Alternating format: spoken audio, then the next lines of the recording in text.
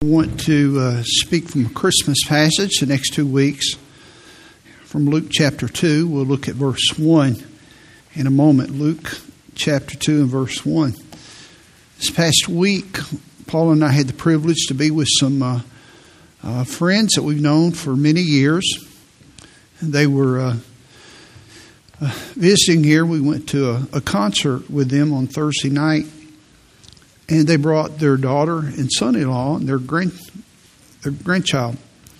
So we went out to eat, and then we took them down to Tinsel Trail. We had some time before the concert at Civic Center. And walked around down there. Well, their son-in-law is going to be a missionary. He's very close to finishing up his deputation pre-field ministry. And so I wanted to just spend some time with him, get to know him, ask him some questions, how he's doing, his background and so forth. And then he began to ask me some questions about ministry, and I guess he saw the gray in my hair, and he saw my haircut. How many of you like my haircut? I like it. I really don't like it as much as Paula. She's kind of getting a new look. I'm getting used to it. I'm probably going to change it, so you better appreciate it while you can. Because I'm tired of it. So, honey, just enjoy it while you can. But anyhow, you can protest to her afterwards, because this is all her idea. Meanwhile, back at the ranch, so we're walking through the Tinsel Trail. I'm blushing. My glasses are foggy. I'm walking through the Tinsel Trail with this gentleman. And he's probably in his mid-20s. And see, he starts asking me about ministry questions and so forth. And so I answer them, sincerely, and trying to kind of pour into his life a little bit. And I remember going home that night and just enjoying the evening, and then thinking about my life and how that God has blessed me. And then I just thought, I didn't tell him this. I thought about the different seasons of life and the different seasons that have characterized my ministry and my service, and how that as a pastor and as a Christian too, not just as a pastor, because this is true of all of us, that there have been seasons in my life where I have had great joy of service, when I have sensed God's presence in my life, when the fruitfulness has just abounded. And then there have been seasons when it has been very difficult. There's been great adversity. And it's just been tough sledding. And I wish I could say that there's never been a time in my life that I wanted to quit. But that's not true. I don't think it was true of Paul's life. And the reason I don't think so is Paul has instructed us many times in the Bible that we're not to quit. And you can tell by the way he says it. In fact, in 2 Corinthians, you read these words so often about the emotional upheaval that he had. And rather than focusing, as we had the Lord's table today, on the Lord Jesus and his reward, sometimes I focus on the task. That's always dangerous. You have to focus on the task, but you have to remember why you're doing it. Because if you ever forget why you're doing it, because the task is always going to get tough sometimes, and things are going to get arduous, and it just become a drudgery. And then after a while, the joy begins to leave. But there's always joy in serving Jesus. Always joy in serving Jesus. But if you bring Jesus out of the equation, then you're just serving. And you're just working. You're just going through the emotions. And you become drained and you become discouraged. And I ask you that question this morning. Have you ever been walking in obedience and you wondered if it mattered? Well, I already know the question to that, and the answer is yes. You've been doing what God told you to do. And while you were doing what God told you to do, you just wondered, God, is this making a difference? Well, here's the truth. Discouragement comes when you focus on expected results. Listen, Discouragement comes when you focus on expected results. That happens in our lives, in relationships. It happens at work. When you walk into work and you say, well, this is going to happen. That's why I'm not really attracted to 5-year and 10-year and 15-year plans. Now, I know some of you at work, you have to do this, but I hear people that, well, here's my 10-year plan for life. I never do it in their face. I just kind of want to go behind them and laugh. Oh, yeah. Now, I'm not being cynical. And I don't want to sound, most people that say I'm just being realistic are actually cynical. But I just know what's going to happen. And you said there's nothing wrong with planning, but you better have a big buffer in there called flexibility. Because life happens. It happens in your marriage. It happens as parents. Because you have these expectations. It happens in ministry. A young pastor comes in and he has this huge vision. He's been taught in Bible college. Oh man, you got to have this vision. You have this great vision. God bless his vision. Every great man had a vision. And so you come in with this supersized vision. Nobody ever told you about brokenness. Nobody ever told you about failure, that God works through brokenness. And that's his choice, 1 Corinthians 1:26 or 29. And he's going to use those people. I've been around long enough. I've been to some major conferences. And again, I'm not cynical at all. I promise with my heart I'm not. It's just in an observation way where I've been blessed by some preachers that have done great works. And I'm obligated to them. But I go to some conferences in years past, and I go through the program of pastors, and I can say, well, he had a blowout morally. He blew out morally. He blew out morally. He blew out morally. He committed suicide. He had financial improprieties. He blew out morally. He took his life. But they all had big churches. I'm not saying it's wrong to have a big church. I'm not saying that. I'm just simply saying that sometimes when you start, you have this expectation, and then sometimes if you realize the expectation, it's not what you realize, or you never realize the expectation. I want to give you a statement. I want you to write it down. It's not original with me, but this statement has helped me. And this is what I want to talk to you about this week and next week. And I'm going to hang some truths around this statement. Here it is. Obey God and leave all the results to Him. Obey God and leave all the results to Him. That's huge. And we're going to see that this morning, and Lord willing, next week as I finish this message, because we took some time this morning. I'm just going to give you one idea out of that statement. Obey God and leave all the results to Him. The results are not mine to give. You read John chapter 15, Jesus said, abide in me and I in you. And He said, the fruit comes from me. He said, now you do have a responsibility. It's like I've told you before, Adrian Rogers said, living for Jesus is not your responsibility, but it's your response to His ability. You have a responsibility to respond, but it's to abide in the vine. It's His response to bring the fruit. It's His response to bring fruit to your ministry, to bring the fruit of the Spirit in your life, inner and outer. Now, I want us to look at the passage here, and then I'm going to just look at a few verses here and give you a truth that will help you. In Luke chapter 2, look at verse 1, the birth of Jesus here. Luke 2:1. And it came to pass in those days that there went out a decree from Caesar Augustus that all the world should be taxed. And this taxing was first made when Cyrenius was governor of Syria. All went to be taxed, everyone into his own city. And Joseph also went up from Galilee out of the city of Nazareth into Judea, into the city of David, which is called Bethlehem, because he was of the house and lineage of David.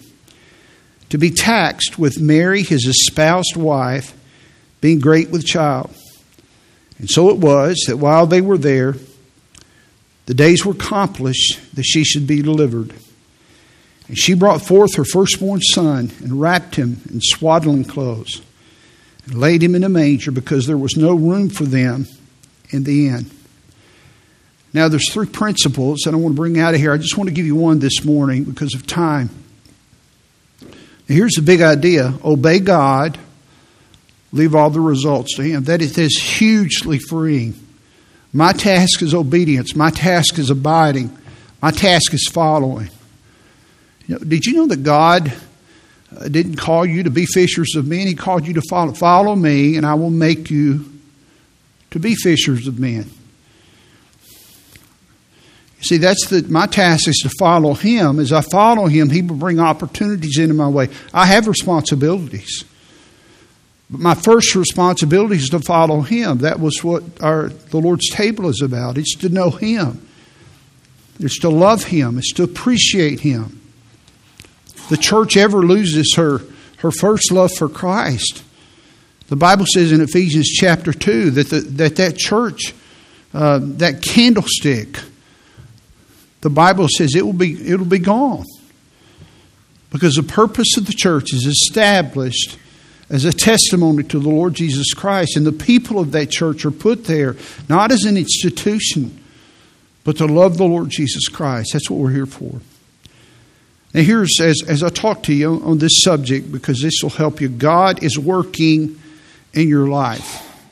God is working in your life. Number one, and this is what I want to give you this morning around this idea of obeying the Lord and leaving the results to Him. God is always working even when you cannot see it. God is always working even when you cannot see it. Now we read the first 7 verses here in Luke 2. What's interesting in this passage is God's name is not even mentioned. Now, when you read in verse 7, it reads about, she shall bring forth her firstborn son. That's deity. That's the Lord Jesus. He's the Son of God, God the Son. In that sense, God is mentioned. But God the Father is not mentioned. In that sense, God the Father is not mentioned, but He sure is working in this passage. You know, one of the greatest books in the Bible where God is overseeing things and putting things together in providence is the book of Esther. Did you know there's only one book in the Bible where God's name is not mentioned? It's the book of Esther. God's name is not mentioned one time in the book of Esther. Not one time. But God's fingerprints, His presence, His actions are all over the book of Esther. All over it. Now, when you read in the opening section here, it talks about a tax, a census that a human authority has called to bring Joseph and Mary to Bethlehem. And so what appears that is bringing them to Bethlehem is this human authority. But this human authority is not the one that is calling them to Bethlehem. It's God. But God had to get them there because of a prophecy. Now His name, or what we call Him, even in this passage, you'll notice there in verse 1, there went out a decree from Caesar Augustus. Now that's not His name, that's His title. Caesar is emperor, or what we call a king. Augustus simply means one that is honorable. In fact, someone said, as in my reading, that we get the month of August from Caesar Augustus. Specifically, there were others that were called that before him, but because of his notoriety, one who is honorable. His real name was Gaius or Gaius, Gaius, Gaius or Gaius Octavius. He was the grandnephew, that is the second nephew, to Julius Caesar. You know him, he was murdered. Julius Caesar took up Gaius Octavius and adopted him. He loved him. They were very close, and he adopted him, made him his son. And he appointed him, before Julius Caesar was murdered, he appointed him to be the heir to his throne. And so when he was murdered, Caesar Augustus actually changed his name to Gaius Julius Caesar. And so that's why in the passage you see the name Caesar Augustus. And the Bible here talks about a tax. Every 14 years, you can read this in history. And I want you to notice, look in verse 2. And this taxing was first made when Cyrenius was governor of Syria. I'm not going to do the history lesson anymore, other than the fact that you can read these names. In fact, I was reading yesterday and even this morning. You can read these names, and they're listed in history. The Bible is not a history book, but when it speaks about history, the Bible is accurate. And so this tax, every 14 years, they took a tax that was for political, military, financial purposes. And you had to go back to your hometown because your name, your lineage was listed there. And you had to pay the tax for your occupation and your property. And just like our taxes are, they would mark your name out. Now, Joseph had to go back to Bethlehem. He grew up in Nazareth, but he had to go back to Bethlehem because he was related to David. Look at verse 4. Joseph also went up from Galilee out of the city of Nazareth into Judea unto the city of David, which is called Bethlehem, because he was of the house and lineage of David. Now, I remember when I was in Israel, we went to Nazareth and walked around the city there. Nazareth is about 80 miles. It's right by the Dead Sea. It's about 80 miles from Bethlehem. Actually, Nazareth is close to the Sea of Galilee. Bethlehem's close to the Dead Sea. It's about 80 miles apart. So they had to travel. Mary was pregnant, impregnated by the Holy Spirit of God. The Bible says the Holy Spirit impregnated her. Now, the Bible says that the result of this human authority, Caesar Augustus' decree, was that it made Mary and Joseph leave their hometown of Nazareth to go to Bethlehem. Now, the story began in Nazareth. Look at chapter 1 and verse 26. Real quickly, I want to show you this. Chapter 1 and verse 26. In the 6th month, the angel Gabriel was sent from God unto the city of Galilee named Nazareth. And if you read the next verse, this is where that he told Mary that she was going to have a baby. She had never had sexual relationship before. And God created a baby in her. And so this was in Nazareth. We actually went into the house. The Bible talks about a well there. And there aren't that many wells. And there's a lot of sites in Israel where they take you. You say, well, I don't know if this happened. But this is one of the places where it legitimately could have happened. And I remember walking into that house where there was a well. They built some things around it. And wondering, Mary could have stood here and received this from the angel. So Nazareth was Jesus' hometown, but his birthplace was Bethlehem. In fact, he started his ministry in Nazareth. Look at Luke chapter 4. Look over there, just 2 pages in verse 16.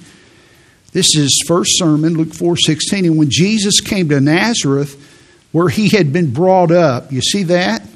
Where he had been brought up, and as his custom was, he went to the synagogue on the Sabbath day and he stood up to read. So this was his history.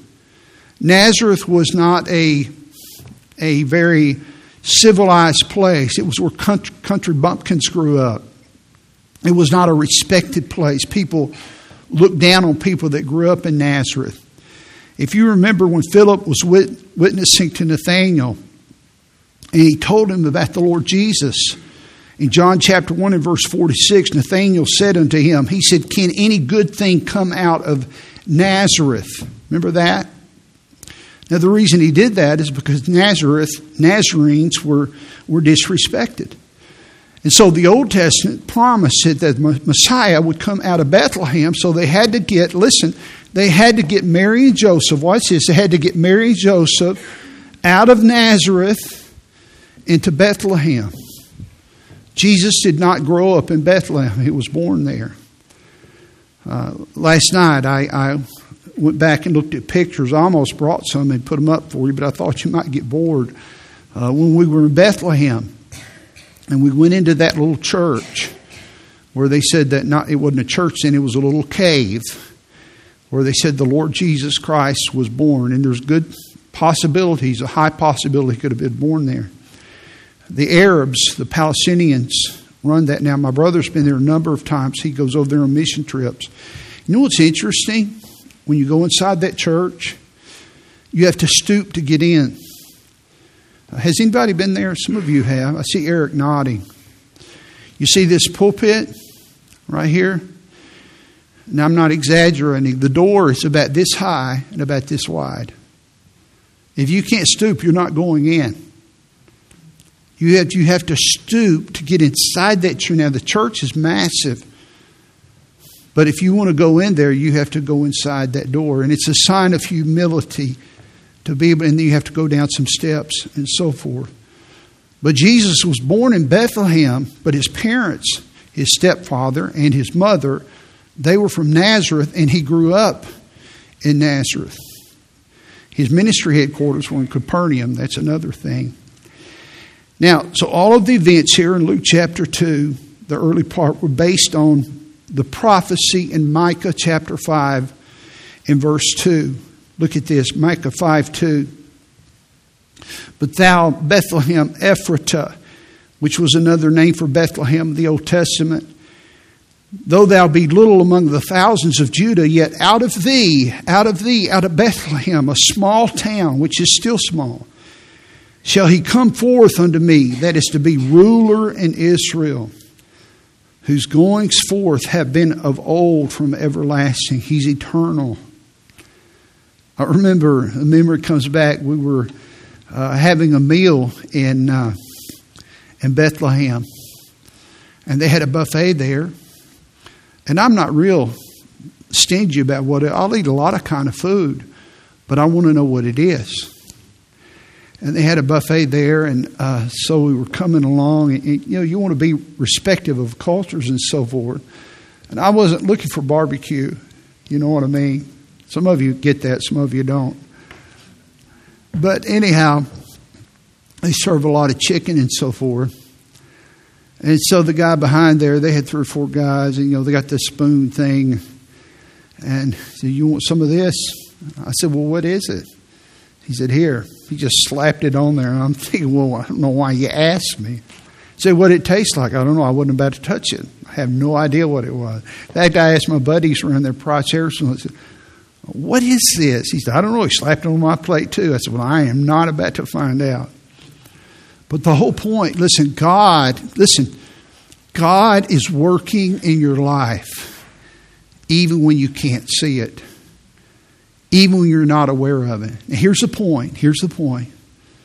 God used an unsaved pagan world ruler to get Joseph and Mary to Bethlehem.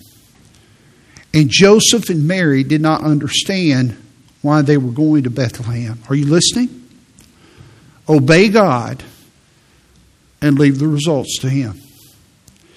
Now, I've taught you this 1,000 times here. Don't be occupied with the destination, you be occupied with the journey. If you take care of the journey, the destination will take care of itself. If you be in the will of God today, you'll be in the will of God tomorrow. And so here's what happened, is this unsaved ruler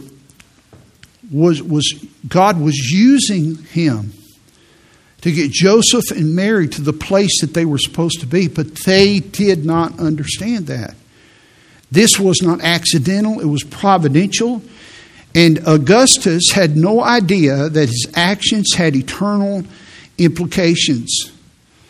He was just interested in fulfilling the law and getting more money for Rome, but God was accomplishing His plan. Did you know that God used a Babylonian monarch? Some of you went through, we had an Old Testament survey and a New Testament survey several months ago, which was just outstanding with Bruce Wilkinson. I hope you did that. It was just outstanding. And when he did the Old Testament, he was talking about how that when Israel went over to Babylon, and how that the Babylonians kept them there for 70 years. And then one of the rulers released them so they could come back to Jerusalem and begin to repopulate and rebuild the temple. Well, his name was Cyrus. And I hope you're staying with me, because some of you are saying, "Preacher, why are you giving all this history?" Because it's in the Bible and it has to do with what I'm preaching about today. Remember, obey God, leave the results to Him. God is working even when you can't see it. And here's what I want you to see. In Ezra chapter 1, verses 1 and 2, look at this. Ezra 1, 1 and 2. Now in the first year of Cyrus, king of Persia, that the word of the Lord by the mouth of Jeremiah might be fulfilled. So God had spoken to Jeremiah, and that it might be fulfilled. The Lord stirred up the spirit of Cyrus, king of Persia, that he made a proclamation throughout all his kingdom, and put it also in writing, saying, "Thus says Cyrus, king of Persia, the Lord God of heaven hath given me all the kingdoms of the earth, and he hath charged me, this man of great authority, to build him a house at Jerusalem, which is in Judah." Now, why did he do this? Because the word of God had been spoken by Jeremiah. Now, he didn't know why he was doing it, but God stirred him up. Because, listen, God is working on your behalf even when you can't see it. And because of that, I can obey God even when I can't see the results. And that means that my task is not to be occupied with the results. I get discouraged. Sometimes God works in 5 minutes. Sometimes He works in 5 years. Sometimes He works in 50 years. I know stories where God has worked after people have died. And if you start measuring the work of God in your life by what you can see, you're going to get discouraged every time. And so God got Joseph and Mary to where they were supposed to be using an unsaved man. And if He can do that, He can move events and circumstances in your life that you will not understand till you get to heaven. Let me show you some more about Cyrus. God calls Cyrus His shepherd. He calls him His pastor. Now, he wasn't a Christian. But he said that this ruler, one of the great rulers in the world, he said, "Oh, he's my shepherd." In Isaiah chapter 44, verse 28, that saith of Cyrus, this is what God said, "He is my shepherd, and shall perform all my pleasure. Even saying to Jerusalem, thou shalt be built, and to the temple thy foundation shall be laid." Now, this is God's word. He said, He is my shepherd. Yeah, he's going to perform. He doesn't even want to, but I'm going to use Him to accomplish my purposes. God not only calls Him His shepherd, He calls Him His anointed. The Bible says in Isaiah chapter 45 and verse 1, "Thus saith the Lord to His anointed, to Cyrus, whose right hand," look at this, "whose right hand I have holden, to subdue nations before Him." That's powerful. That's just powerful. God is working in Cyrus' heart. God says, "I'm holding his hand."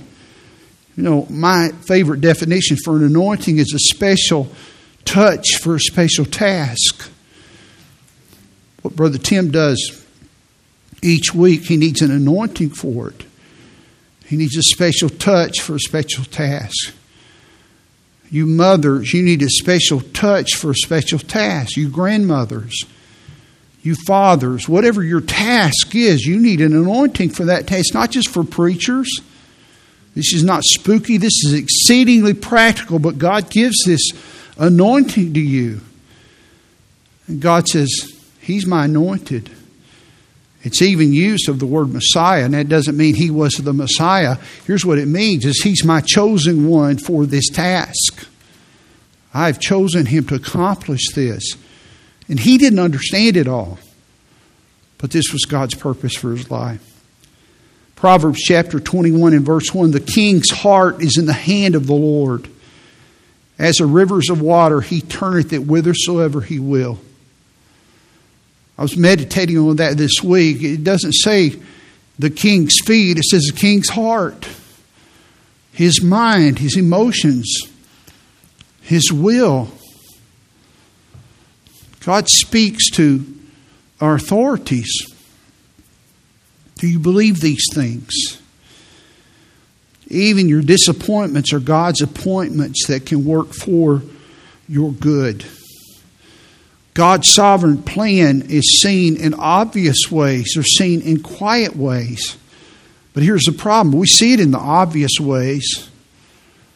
You have a special need. God, I need $500. And He gives you those $500.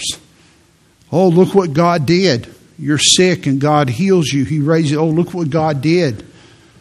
But what about the quiet ways where He's moving and putting pieces together and you can't see those things? Those are the things that you have to take by faith. Listen to me. Listen. Obey God and leave the consequences to Him. In Luke chapter 1 and verse 26, the Bible says that the angel came to Mary and said, you're going to have a baby. Now that was shocking to her. She was a young teenager.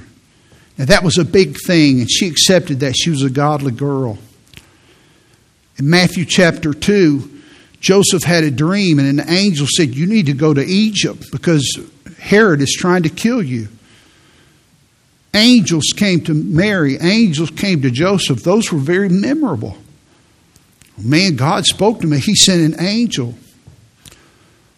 Well, this is no less God working when He works through Caesar Augustus. And he never told Joseph and Mary, not one time, that I'm going to position you in Bethlehem because I want you to be there because this is where I said the Christ child must be born. They didn't know, but the prophecy had to be fulfilled. So God got them there through unnoticed ways. He was moving and He accomplished His purposes. He's doing that. He did that this week for me. He did that for you. But the thing is because we don't see it, we're not grateful. Because we don't see it, we think God's abandoned us. Obey God, leave the results to Him. God is working in your life even when you cannot see it. Now, God is sovereign. Listen carefully to me. God is sovereign. That means He's able to do anything. He's over everything, and He doesn't need my input. But God's sovereignty is not fatalism. That doesn't mean, well, I have no responsibilities. No, it means that He works in and through everything for my good and for His glory. And it means that I have to submit to Him. Let me give you some verses here. Deuteronomy chapter 4 and verse 33, and all the inhabitants of the earth are reputed as nothing. And God doeth according to His will in the army of heaven and among the inhabitants of the earth. Watch this. And none can stay or withhold His hand, or say unto Him, what doest thou? Nobody can do that. My sister with her cancer, God didn't give her cancer. God didn't do that. But God can take it away, but He hasn't. But she understands this, and we understand this, that God has purposes, and He has reasons for things. And I don't need to know those things right now. I've often said that I don't need to know the answer as long as I know the one that knows the answer. And I'll find those things out later. Psalm 115 and verse 3, but our God is in the heavens. He hath done whatsoever He hath pleased. Psalm 135 and verse 6, whatsoever the Lord pleased, that did He in heaven and in earth and in the seas and all deep places. Nothing can thwart the purposes of God. Nothing. Nothing. And if God is in it for His glory and for your good, nothing can thwart His purposes for you. Nothing. Nothing. God is not against you. He's for you. Obey God and leave the results to Him. And here's what this means. It means that God is working for you even when you can't see it. Because when we can't see it, we get discouraged. Isaiah chapter 46, verses 9 and 10. Remember the former things of old. For I am God, for there is none else. I am God, and there is none like me, declaring the end from the beginning, and from ancient times the things that are not yet done, saying, watch this, my counsel shall stand, and I will do all my pleasure. I find great comfort in that. That he cannot be manipulated. He is able. He can do what He wants to do. One other text here in Psalm 33, verses 9 through 11. For He spake, and it was done. He commanded, and it stood fast. The Lord bringeth the counsel of the heathen to naught. He maketh the devices of the people of none effect. The counsel of the Lord standeth forever. The thoughts of His heart to all generations. Listen, friend, what seems insignificant to you can be a life-changing moment. Some of you encountered those this last week or this month. A person you met, a place you went, a book you read, a verse you memorized. And that's why we must be attentive. And even though we will not lend the weight to it until we get to eternity, but we must realize that God is working. And it's my job to obey. It's not my job to get all the consequences, the results, the benefits. Look in Luke chapter 2 and verse 1. I love this. Look at the first 5 verses. And it came to pass. And it came to pass. It came to pass. You see, on the surface, to Mary and Joseph, it appeared to be very common and inconsequential. Well, we got to go pay this stupid tax. We got to travel 80 miles. You're pregnant. You can do the math on that according to how long it took them to travel. Walking, maybe riding with her a little bit. Oh, but from heaven's perspective, it had huge significance. For them, they were just experiencing life. And for me and you, sometimes it's just a very common event, but God is orchestrating things. The people you meet, the people you get to know, He's opening doors from you. God can open a door that no man can shut. He can shut a door that no man can open. We must be attentive. We've got to live by faith, because if you don't believe what I'm teaching this morning, you're just going to quit. It is not my job to understand everything that God is doing. It's my job to obey and leave the consequences to Him. That's my job. You see, God is working in my life, even when I can't see anything good out of it. We had these miscarriages. We had 7 kids and 7 miscarriages. And I wouldn't have chosen one of them. Miscarriages. The first child was a miscarriage, the last one in between. But my good Father, my precious Father, my Heavenly Father, said, son, if you're going to be a good shepherd, and you're going to be a good pastor, and your wife is going to help people, you're going to need to suffer a little bit. Now, who's going to choose? Who's going to flip that switch and says, I want that box. Let me have some of that. I want to sign up for that. I mean, they're with the Lord. We have 7 that we haven't met yet. They're okay. but all of the stuff you go through to get there. So rather than fighting that, even though there's pain and there's adversity, but God's sovereignty not only implies His power, listen to me, it not only implies His power, where He's able to do something, it also implies His wisdom. I think you need some of this. I think you need some failure. I think you need some of this. Because this will help you. Will be good for you. When I was a sophomore in college, I was starting out. And I had a meeting with the president. He was a vice president of the college at the time, Buddy Nichols.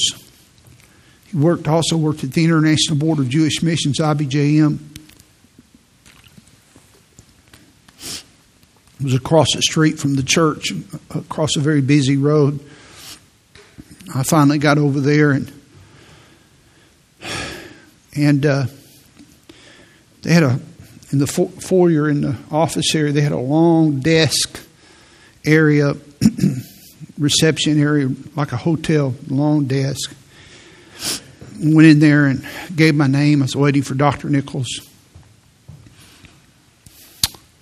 The door opened behind me by the road, big glass area there in the reception area. And I turned around with my friend Bobby Lockwood. Bobby's in heaven now. He died a number of years ago when he was 50 years old from a heart attack. He walked in, and a little short fella, he preached here one time. I hugged him, and he said, hey, he said, I've been wanting to call you. This is 1977. There's no cell phones or anything. He said, my brother Tommy just started working at a chapel in July.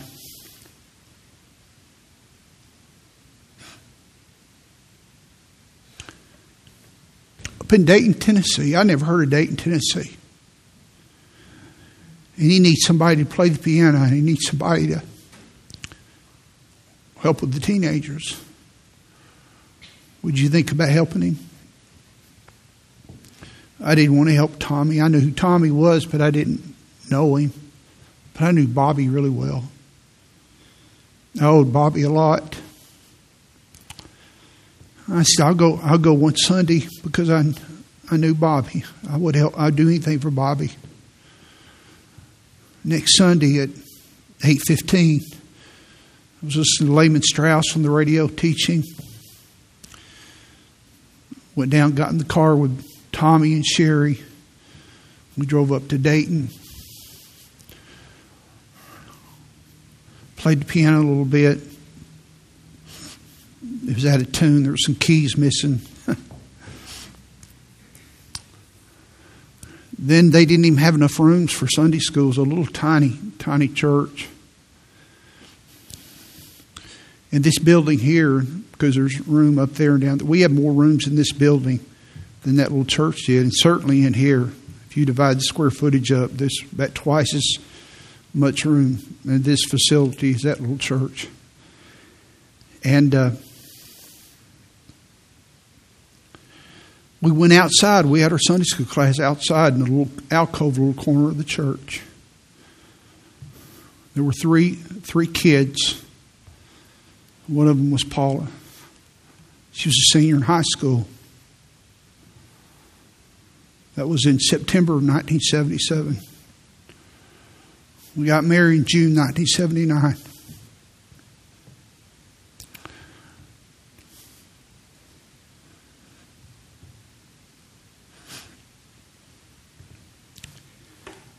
God gave me my wife in the will of God. I wasn't even looking to be married. I'm not a good man.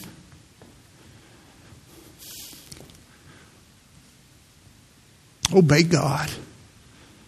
Just leave the consequences to Him. God is working in your life, even when you can't see it. The Bible says 1 Corinthians chapter 13 and verse 12. For now we see through a glass darkly, but then face to face. Now I know in part. That means parcel, like a piece of pie. Like a puzzle, a 1,000-piece puzzle. You got one piece of the puzzle. But then, in heaven, shall I know even as I also am known. The word darkly there, we get the word enigma from it. It means I can't see clearly now. The mirror is a little dark. It's not clear. It's an enigma. It's a puzzle. It's obscure. It doesn't make sense. A lot of things happen. It doesn't make sense. It's puzzling.